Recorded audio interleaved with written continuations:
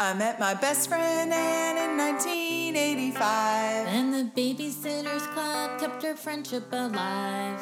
Then Emily was born in 1988, and she said, "Thanks, Aunt Esme, these books are great." Now we're all grown up and we're living our dreams. As a writer and a scholar and an expert on teens. And we're gonna start again from the very first book. Because we're stuck in Stony Brook.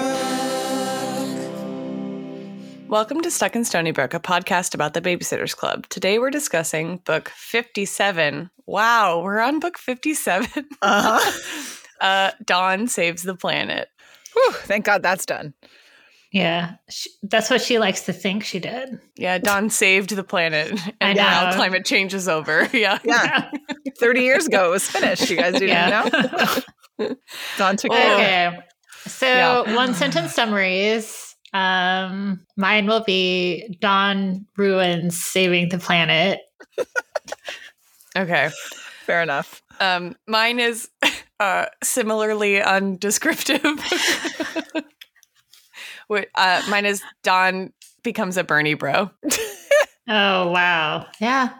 Well, that dovetails nicely into mine, which is Dawn tries to influence environmental behavior through yelling and shame. So, yeah, we basically said the same thing. Yeah.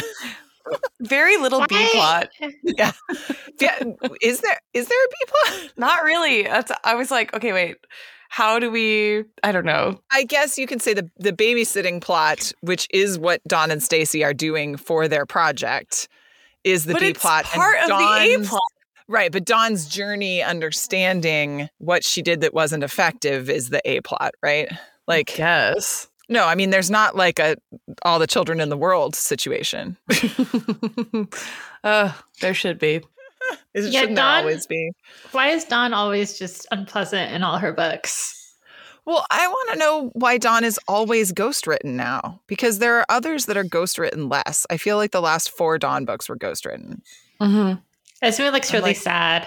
I am sad. I was like, why doesn't Anna Martin like her California girl? I don't. Why is she outsourcing her every time? Now I have Katy Perry stuck in my head. All right, you guys. We should probably back up and tell you about the members of the podcast. I'm Esme Schaller. I don't even know what that means. Sorry. I'm Esme Schaller, an adolescent psychologist. I'm kind of bossy, but I have a big heart. I'm Emily Crandall, a feminist scholar. I'm a total individual, and I like health food.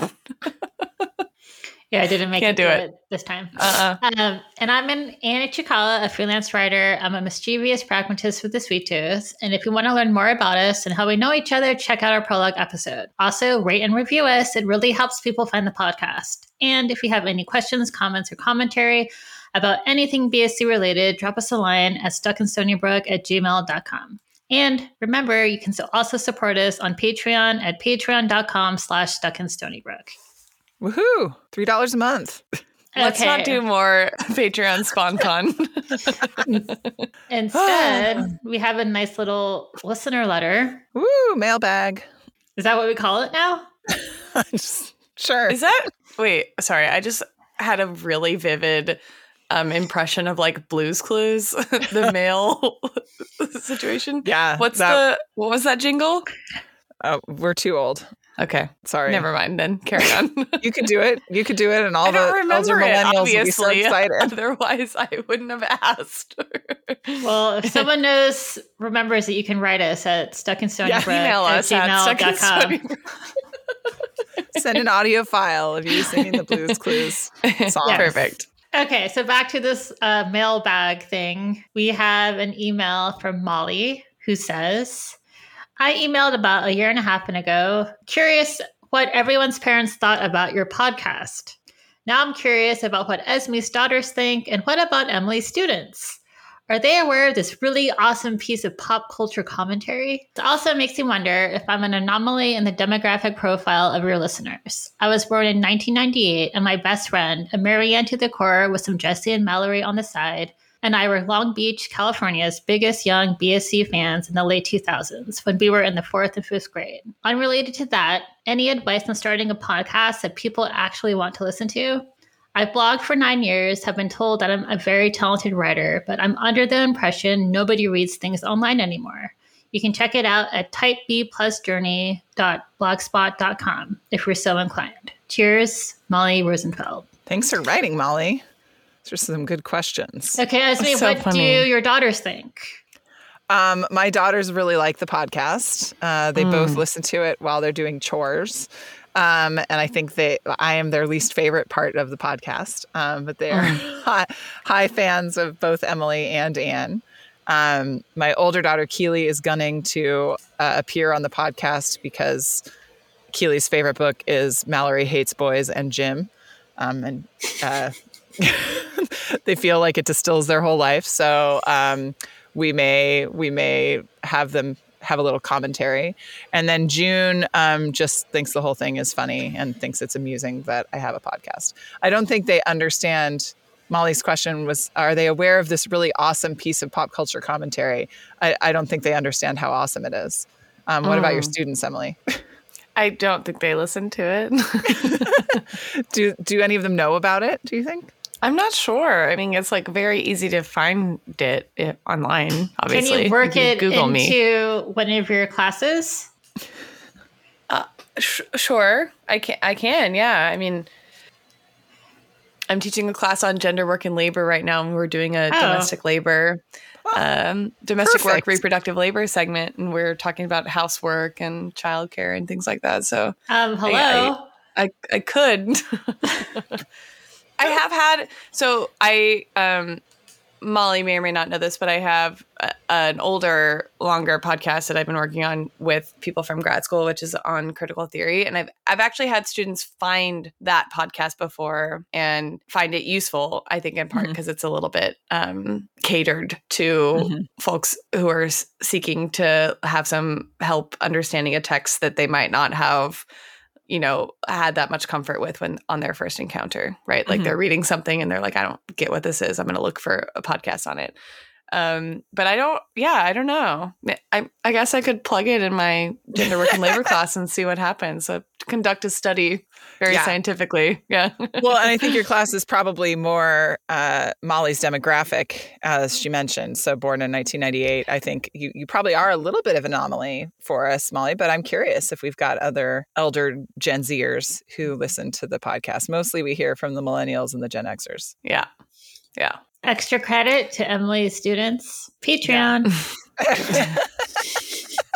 I'm Not a pretty conflict sure of interest at all. That's illegal or something. then, frowned upon. Frowned upon. Frowned upon. Yeah.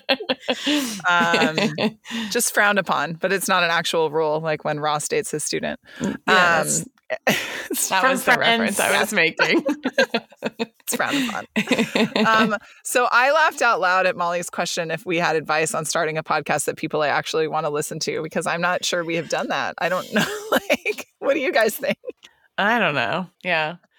I mean, I think it's so nice when we did our Patreon event where we met people on Zoom. I was like, this is really cool. It's people that none of us knew who are interested in the same things we're interested in. And that was really awesome because typically the only weekly encounter I have with people who listen to our podcast are people who are our friends or family members or something like that. So I think it's really, it was a weird experience, weird, uncool experience to see the faces of people we don't know who listen to us.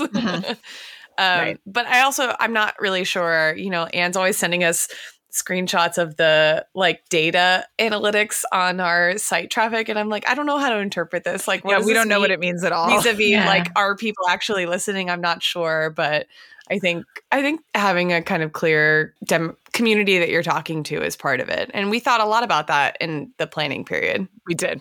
Yeah. Yeah. Yeah. We thought a lot about what our angle is and what we wanted to emphasize and also how to structure the show. I know all of my favorite podcasts have kind of recurring bits and themes, and I sort of know how it's going to go. And I think we worked hard to create that and also leaned on Anne's marketing and framing savvy and knowledge to help us create a marketable product.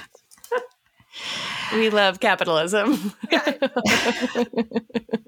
Love it. And do you think any other advice for Molly? Yeah, I think most important is that Molly already seems to have a lane that she has, like with her blog. I've not checked it out yet, to be honest. Sorry, Molly, but I will. But I'm sure she writes about something pretty specific. So just go with that and just figure out. I feel like you should always use yourself as an audience. Like, would I want to listen to this if this was out there? So I think that's a really good place to start. Yeah. Great. Cheers, Molly. Thanks for writing.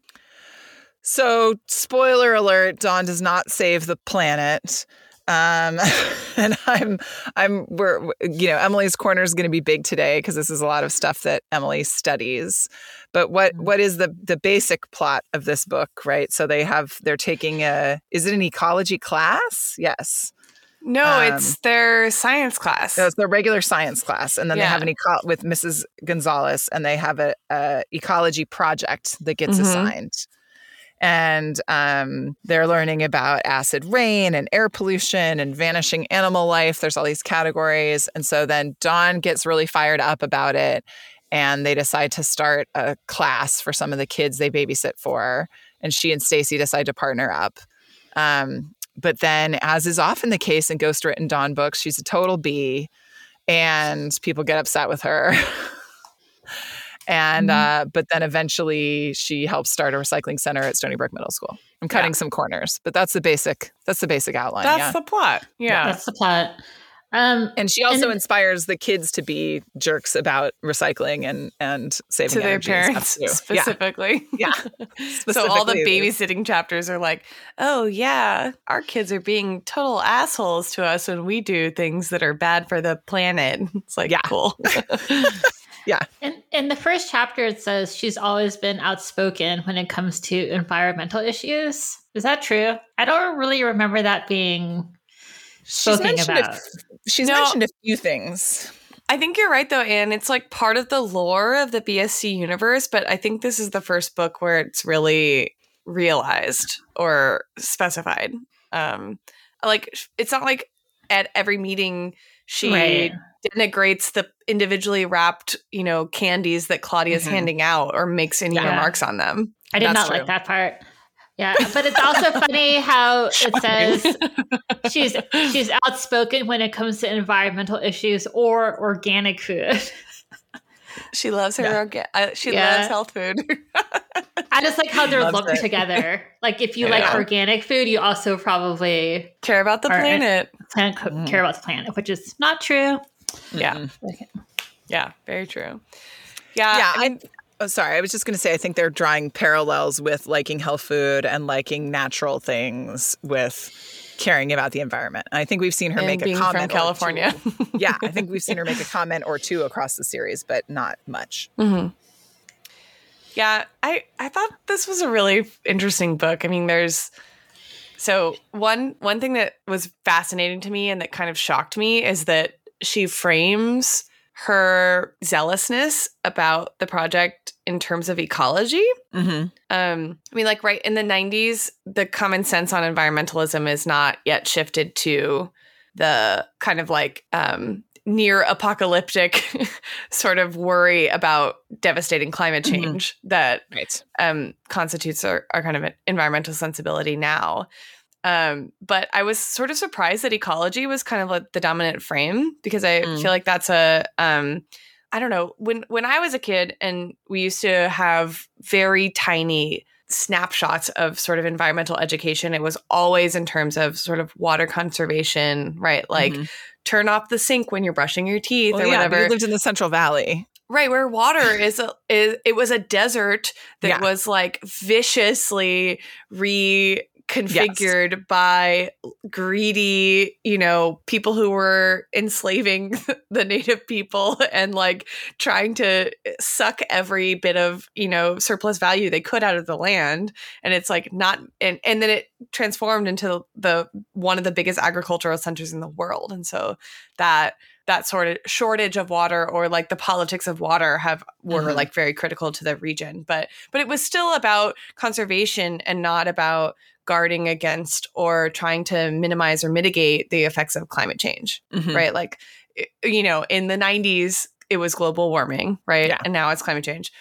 But I still think ecology was not the dominant frame of thinking about it, right? There were like particular resources that were going to be lacking. And so we as individual kind of consumers had to do our part to contribute to the project of lessening those effects. And so that we could maintain the status quo was kind of like the implication of it, right? But ecology is a concept that's about ecosystems and balance and relations among entities that share space together. So I thought it was kind of cool and a little progressive for a book written in the early 90s to have ecology be the entry point into like Dawn's care about the environment. But on the other side of it, all the solutions are these like really minimal individual level solutions, right? It's like, what can you do as a person? And the question, right, that launches Dawn into this crusade is, can kids save the planet? And it's like that, even that way of framing it as like that burden of responsibility that like children bear some responsibility in rescuing the planet from the like harms that other people have already done is like such a way of undermining the like real causal mechanisms of deep systemic and unsustainable climate change, right? And so I think like the lefty sensibility now is that like, sure, you can ban straws and like impose recycling regulations on people, but if you don't have the capacity to regulate what corporations do, then like it doesn't fucking matter what individual consumers do. Right. I mean, it does and it doesn't, right? And so I think it's interesting to see that like interpersonal drama play out on the stage of like that struggle between individual and systemic levels of change at the same time as the like ecological frame is the sort of backdrop for it. So I think in some ways it's a bit ahead of his time, and in some ways it's a very old school and kind of non-applicable sensibility about what to do about climate change. Well, I think it's still what people are drawn toward, though. I mean, 100%. Well, it's easier to say like, oh, if I don't do straws, I'm doing something. If I don't use straws, I'm doing something good than it is to think about like where you buy your clothes from or where you source all of the like bullshit you don't need in your home from and all that crap. Yeah. Remember? Very eloquently put. Yeah. But you see what you get what I'm saying. Yes. Yeah, I actually remember a former classmate of ours, Esme, who like got mad at us for using straws. You know what I'm talking about? I'm pretty sure I do. But it was very Dawn-like. That's what I'm. Was it Michelle? No. It wasn't Michelle. But Michelle also knows who we're talking about. Yeah. Yeah. Well, what about the specific, were there any specific recommendations, Emily, that struck you as very 90s? Like some of them seemed pretty basic, but I was like, oh, that's interesting. That's like, we definitely don't hear a lot about acid rain anymore, for instance. No, yeah. Like, well, you know what's really interesting about the discourse on acid rain is how much it overlapped with and sort of was the... Okay, so acid rain was in part a worry that was precipitated by like Cold War era geopolitics. And so it's really interesting to look at kind of like the era of time when climate change was not a like political stance that designated some sort of like divide between political parties, but was just a sort of like social problem that everyone was interested in, right? I mean, like some of the first presidents and legislators to address climate change were Republicans, right? And now in the last 10 years, we have this phenomena where Republicans, especially like really right-wing conservative Republicans, are increasingly like climate change deniers, right? So it was a nonpartisan issue, but there were dimensions of it that linked to sort of concerns around what the consequence of like a nuclear war between the Soviet Union and the United States would be. And a lot of the scientific study of those phenomena were also like embroiled with the study of like studies that were being authorized and deployed for military purposes. And so the history of like the study of some of that shit is really deeply intertwined with the history of the Red Scare and like Cold War sort of anti-Soviet propaganda and all that shit. And so it's interesting to me that's one of the sort of ecological issues because it in effect ended up being a like deeply political issue. So I knew that there were going to be like metal bands named Acid Rain, so I looked it up. Yeah. Nice. So there's a Latvian band called Acid Rain, a Serbian progressive power metal band called Acid Rain. There's a band called Acid Reign. Anyway, there's a lot of them. I just knew that there would be a lot of bands, and they would mostly be metal. And do you remember right. the Acid Rain T-shirt I had? No, It had 2 raindrops on it, and one of them was a regular raindrop, and it said normal rain. It was a cartoon. And then the other one had like a psychedelic paisley pattern in it, and it said acid rain. Get it? like psychedelic rain. Okay, yeah, like acid. Get it? I wore that shirt a lot. Do you think It's about drugs. Do you think hipster Anna Martin would have worn that shirt?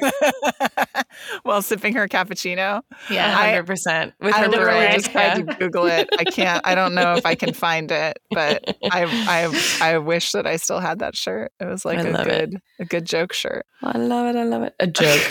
Yeah. I felt like I had another question for you about it.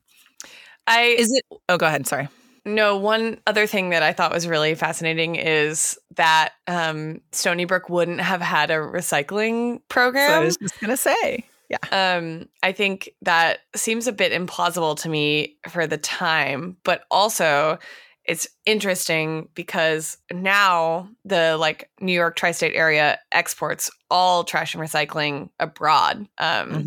So like there's a lot of sort of disillusionment with the citywide trash system in part because there's garbage everywhere all the time and like we have a rat problem and it's fucking disgusting. But also, there are differentiated trash cans and recycling cans everywhere, but our trash gets shipped to Canada, to Japan, to China. I mean, we export our trash all over the world, all the islands between New York and Europe that were once trash repositories are full and are like what to do with trash is something that people make money off of, which is just fucking mind-boggling. So the gap between like an early, what was it, like 1992, portrayal or portrait of a idyllic Connecticut town with no recycling program and like 30 years later where there's so much fucking garbage and recycling that we literally send it to other countries and people make money off of it is just so enormous. I actually thought, I was curious what you would think and if you'd looked into like when those things started. That was believable to me because I remember when we got curbside recycling in Sacramento. I don't know what year it was, but I remember not having it when we were younger and then getting it as kids. The 90s was the decade where that became more common and somewhat uniform. Right. My friend Jocelyn, who lived around the corner, her parents were kind of hippies and they would drive to the recycling center to recycle things. Right. And my dad was always like, recycling's a scam. I taught ecology, and so you might not have been wrong. Some of the reasons that you're talking about. Right. So but I think that, getting that and we're seeing some of that now, right, with curbside compost too, like that's slowly spreading to more places and wasn't in a lot of places for a long time. So it was believable to me that they would just have like a center not in town, but that it's actually a great, having a drop-off place at the middle school is a great idea. Like I thought like Don's actual idea was really good. Yeah, I did too. And I think it's like the idea that the next generation is the kind of target of an ecological or environmental sensibility is also good. I mean, you see this in environmental philosophy questions around environmental justice, right? Like whose responsibility is it to redress the harms of climate change? There's this argument about the kind of intergenerational cost, right? That like we have an obligation to guard against the harm that we might be imposing on future generations. So the like time scale kind of component of something like climate change or whatever is like a critical part of the way that this is talked about in terms of ethics, right? Like whose job is it? And so I think it's spot on to think about or to create a program dealing with this that's about children, right? Like the future. But again, there's this still kind of like displacement of accountability. Right. That it puts the onus of responsibility on individuals rather than holding the kind of the structure of our economy and the way we distribute goods and resources itself accountable. You don't think Bill and Melody Corman work for Exxon? They might. Maybe they do now. Yeah, they 100% do now. Oh, man. Well, I looked at it from the psychology that I thought was interesting in this was the persuasion piece, right? So, and there's, Dawn has a goal that is a worthy goal of trying to get people to pay more attention to ecology and in the environment, and becomes singularly focused on it in a way that is developmentally appropriate, in the way that 13-year-olds can.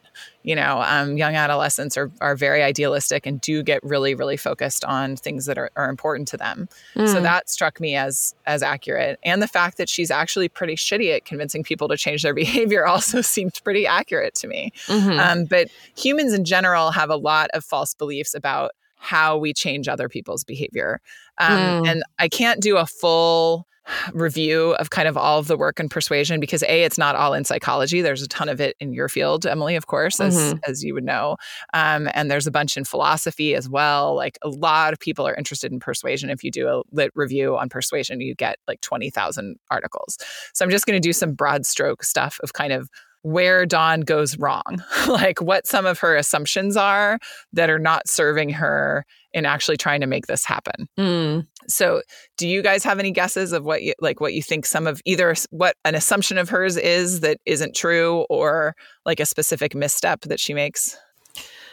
Oh, I mean, this really dovetails with my anecdotal point that has nothing to do with my expertise, which is the Bernie bro-ness of her approach, which is just like the problem that I've observed in kind of lefty political circles where folks are so hyper focused on like this big structural issue that there's no compassion or I don't know, like forgiveness in very regular sort of human missteps. And I was just like so cringy kind of in some of those moments of exchange. Because I was like, I've been in those rooms.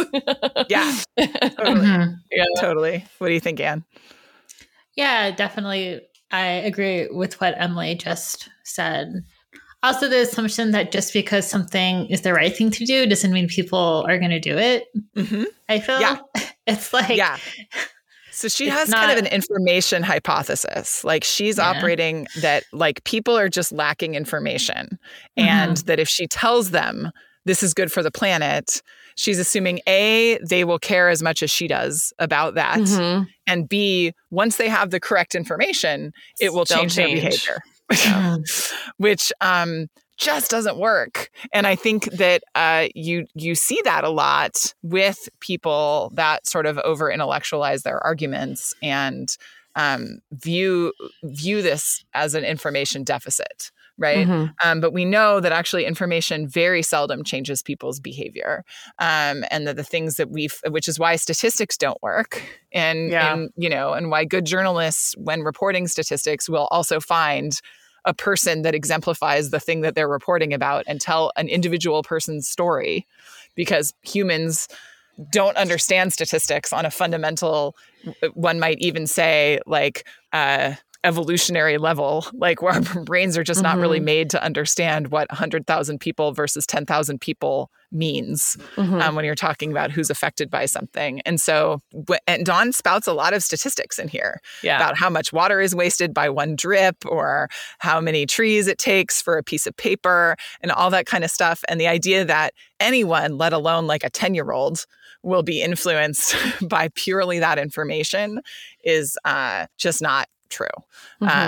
We generally need some kind of emotional hook. And then the other thing that you guys are talking about is this sort of wall of argument without assessing where the other person is starting from.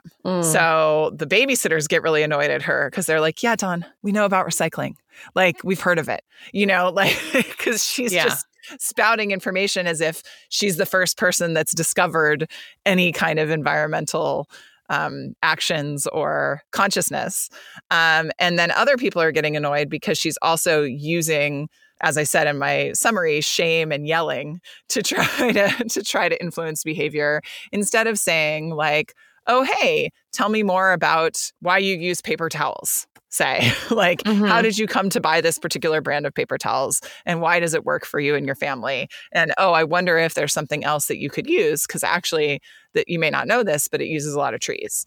And maybe we can, not, and it still might not change. But there's also this, she also has this false correlation between the amount that somebody cares about the environment and or cares about her, and that should be directly related to their actions, which we also know that humans are just complicated and they often don't do things that would be in their own best interests and other people's best interests for a whole constellation of complicated reasons. I feel like, too, we've talked on the podcast before about the problem of scale and scope, right? What you're talking about, the difference between understanding 10,000 versus 100,000, right? That you can't empathize. It's hard to empathize with something that's so sort of detached from your everyday material existence. And so you might care deeply about the capacity for people to continue to live lives that are meaningful and fulfilling and where people meet their subsistence needs in the abstract, but to have that actually translate into how you move through the world isn't given. Yeah. Right. It's not necessary. Yeah. No, it's just like, I mean, I agree with everything both of you have been saying, and it also paints a very bleak future in general. Yeah. So don't use straws, everyone. Right. Save the dolphins. Yeah.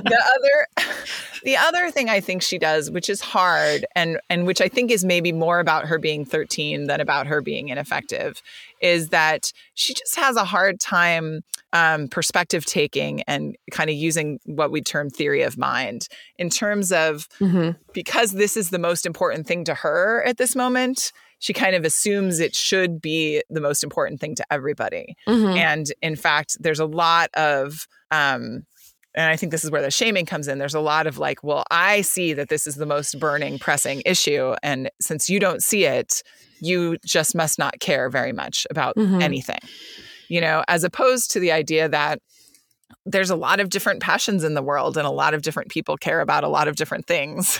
And, Christy and Marianne and the gang could also have other things that they're equally passionate about that might be equally valid to be passionate about that Dawn is just unable to see in this moment because she's so consumed with her love of the planet. So that inability to be curious and perspective take, in addition to just kind of shoving facts down everybody's throat, is why she is a white man in a political conversation in the 2000s. Yeah. Yep. Yeah, I think a lot about, too, I'm not sure she's exactly guilty of this, but something that I've noticed anecdotally in kind of lefty circles is the ease with which you can say, well, because capitalism as an explanation of something, but how little that begs, right? Like if you can't be specific about what dimension of capitalism is the source or the cause of the specific problem you're trying to analyze, then like you're not really saying anything. You're just using that as a sort of stopgap or like a way out of accountability, honestly. Yeah. And so like, I don't think Dawn was necessarily doing this, but some of that back and forth around her attitude and her approach to getting everyone on board with her just really was a little triggering, frankly, from like some of those conversations I've been a part of. And I'm just like, oh God, yeah, I've seen I've seen people go down this path, and like it doesn't end well for the politics of solidarity. Yeah. No, it definitely does not. Yeah. And then I was also curious, Emily, this is kind of a back to you throw, and then I had like two other quick things. But I was curious what you thought about the fact that Dawn is a girl. And what messages we might be smuggled here about back to our friend bossiness and the ways women need to lead compared to how men are expected to lead. Because it did seem like some of the criticisms of her and like Grace and Cokie complaining that she's been so bossy in the hallway really did have a sexist cast to them. And I was wondering if like Logan had led this charge or Bart Taylor had led this charge, if there would have been similar reads on Dawn's behavior. Yeah, I think that's interesting too, especially if you take a kind of like ecofeminist approach, right? Like there's this sensibility that like women, not by virtue of some innate kind of natural capacity, but by virtue of their social position, have a kind of unique lens or angle on questions related to the environment. And in part, that's because of like women's historical role in the work of necessity, right? Like the daily and kind of generational reproduction of the social order. And also because of like global capitalism, right? That like women in places that are being exploited in poor places that are being exploited by rich places tend to be the first ones sort of displaced by that reconfiguration and the first sort of victims of the effects of climate change. And so there's this idea that like feminism and ecology have a kind of intimate relationship to one another by virtue of women's historical and social position or relationship to the environment. And so I think there's like a way in which Dawn's environmentalism is not ecofeminist, right? It's kind of, it's a little, again, right, to go back to my summary, it's a little like individualism, bro-y. Patriarchal, but I think the response to her is totally laced with that like backlash against any kind of like feminist activism or politics in general, right? That like, it used to be so nice. Yeah, it used to be so nice, and now you're demanding all these things, and you're telling us what to do. It's like, oh, you've not acquiesced to your social role, and so now we don't like what you have to say anymore, right? And we don't agree with you because of the way that you're saying it. Yeah, so I think it's interesting. Like, it could have been potentially an interesting way to like make her ecological sensibility more feminist, but again, early 90s sensibility, so like I get it, but My other things are pretty quick. One, I have three quick things. One is dolphin safe tuna, man. That was big in the 90s. Remember all that, Anne? Remember all that conversation? So I sort of laughed out loud because I was like, oh, no one ever talks about that anymore, but we were really stressed out about dolphins getting caught in tuna nets. Yeah, I feel like in general, we don't really care about animals anymore. Like endangered species were a really big thing, like a huge thing. And now we just let them, it's like, sorry. We're just tried. Like, we're going to be on fire soon. So we tried, but sorry, bummer, man. Yeah. I just listened to this really sad This American Life about like the last snail of a species in a lab when they were trying to get it to mate and it wouldn't mate. And like the second to last one died. And then like all the researchers watched the last one die. I cried. It was really awful. That's horrible. That's horrible. It was horrible. But you're right. I feel like we don't care about animals. It's like they saw extinction. They saw extinction. They like witnessed it. Like there it is. Yeah. But we care about polar bears because they are representative of the climate crisis. But that's the only animal we're talking about. Right, because their environment is literally disintegrating in front of our eyes. Yeah. So, glad we saved all the dolphins. My other thing and cutting up soda rings, that was also really huge. Gary still does that. I still do that. I just have it. Yeah. I can't. It's in there. Don't want a little fish get stuck. Little birdie. And then the thing I found most unbelievable in this, as someone who leads Girl Scout meetings twice a month, is that Stacy and Dawn created an hour-long class of lecturing for 13 children of ranging in age from 4 to 10, and that the kids are just like wrapped and into it the whole time. Yeah, So- completely unbelievable. Yeah. Like Yeah. the class just goes perfectly. Like the problem is between Stacy and Dawn, but there's no issue teaching all these kids this stuff. I understand they already have good relationships, but it's just like, I was like, no, that's not how that goes. Mm-hmm. Jackie's Yeah. spinning in the corner. Like other things are happening. Yeah. Okay. And then my last question is the merit or the mettle of a ghostwriter tested in chapter 2? Because these people, this is a double ghostwriter situation, and chapter 2 was just a freaking list. Did you guys notice? It was just a list. Like, this is who Christy is. These are the members of her family. She has a dog and a cat. This is who Marianne is. Like, it was the worst chapter 2 I think I've ever read. You guys probably always skip chapter 2, so you don't even know. But I don't skip it. okay. I did note they Skim still it. yeah, they still describe Claudia the same way. That's exotic, good skin, eats junk food. Yeah, but it was a Well, but, list. you know, it's so wild that her skin is so good because she I eats so know. much junk food. I know. All right. And So what do you sick of got?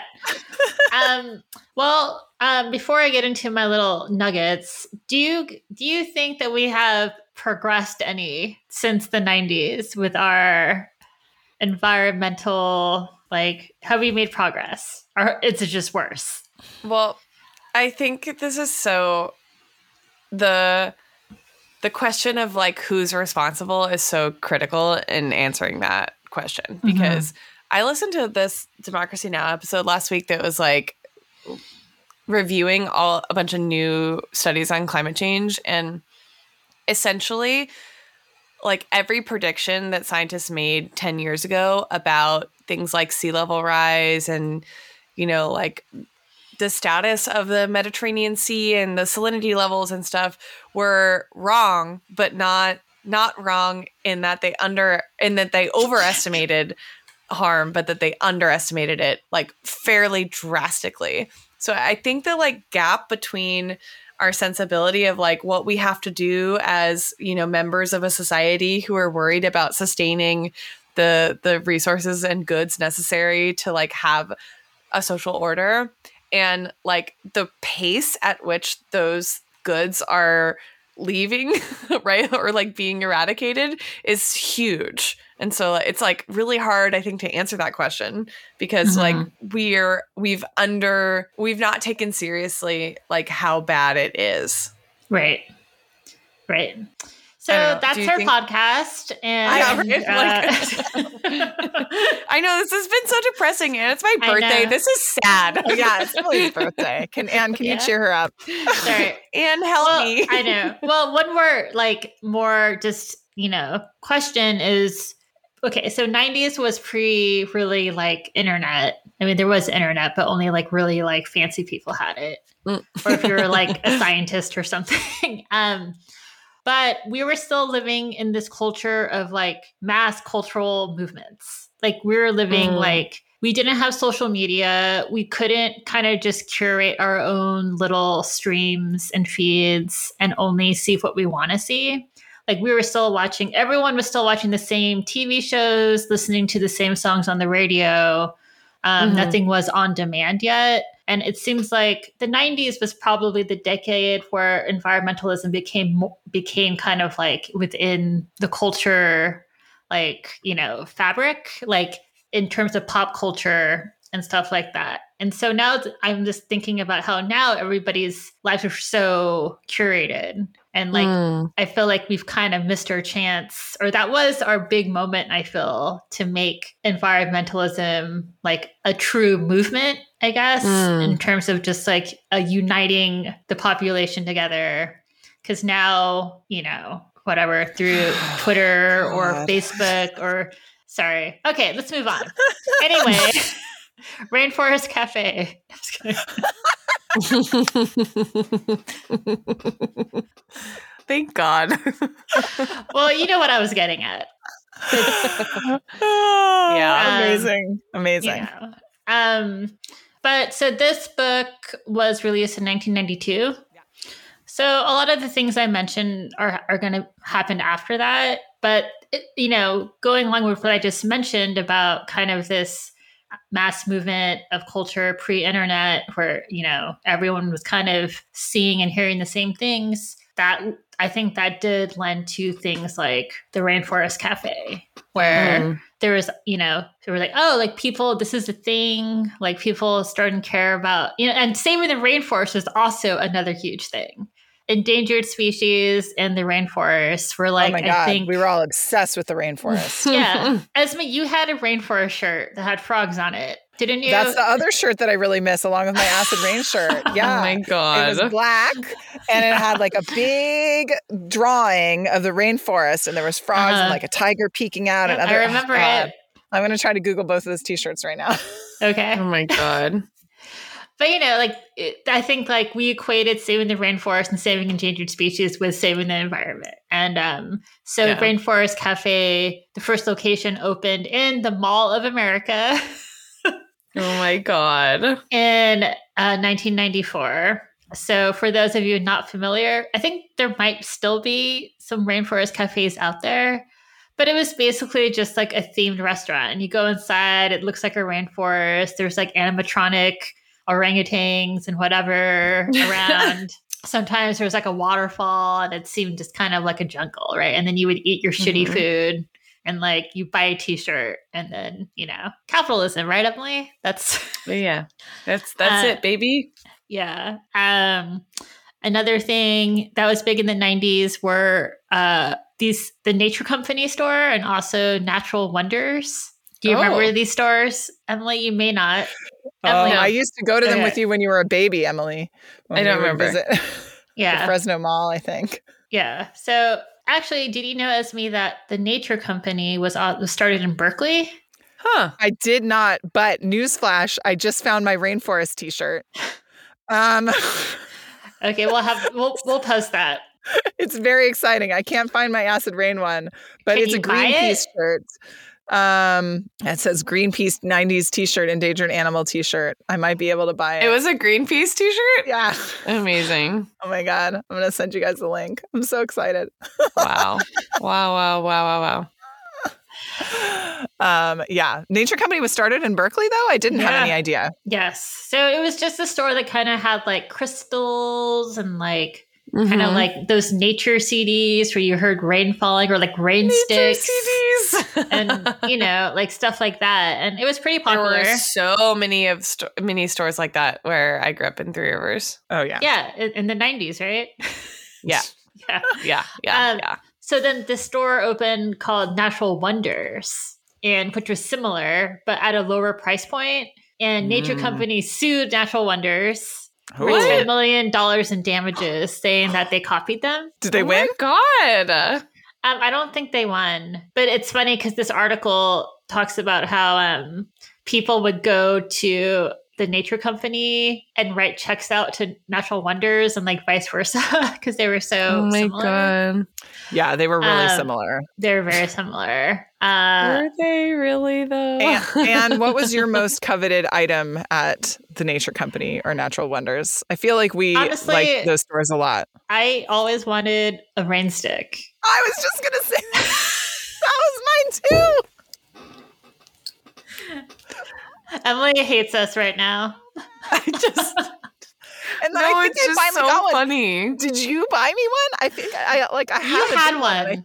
You had one. I think you and Michelle might have chipped in and got it for me for a birthday. Yeah. Oh man, I wish you still had that. They're so good. They were so good. I wish I could remember the name of the store in Three Rivers that sold all this shit. Do you know which one I'm talking about, Esme? It had like a dome. And oh no, I don't the think one thing that we had from there was a Mancala set. Ha, nice. Oh yeah. Mancala also very big. Yes, massive. Oh my, wow, I'm transported. Yeah. And thank you. Yeah. Well, because it was also really nice when you were in the like mall and you were at like what other crazy stores don't exist anymore, like the Warner Brothers store and like these other places that were like loud. And then you would go into Natural Wonders or the Nature Company and it would have like rain sounds playing, and it'd be like caw caw. And you play with, like, be like rain stick. Yeah. And you'd be like, wow. Yeah. Yeah, you play with the rain stick. Whoa, They had, it sounds like rain. yeah. Uh-huh. You'd have some like cute stuffies and stuff. Yeah. And like Like a frog stuffy. like a frog stuffy, and then like Oh my pretty God. books. Uh-huh. Yeah. And copies of 50 Crystals. Simple Things kids can do to save the Mhm. world. Yeah. Oh, It what were was a those time. things? Can The kids save the world though?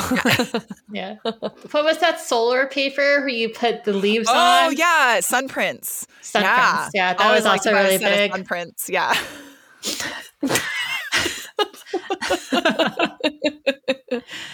Okay, my last tidbit. So I thought this was funny. In 1995, Michael Jackson released Earth Song, which was a really big hit, Mm-hmm. but he performed it at the Brit Awards, and he was like descending from some like thing into like a choir of people, and Jarvis Cocker Pulp? rushed from Pulp, like rushed the stage and like pretended to fart on him. What? And it caused this big controversy. And Jarvis was saying how he was like protesting like just the idea of like a Christ-like figure or something, pretending Wow. to like care about the environment. But later went on record to say that Earth Song is still a really good song and he likes it.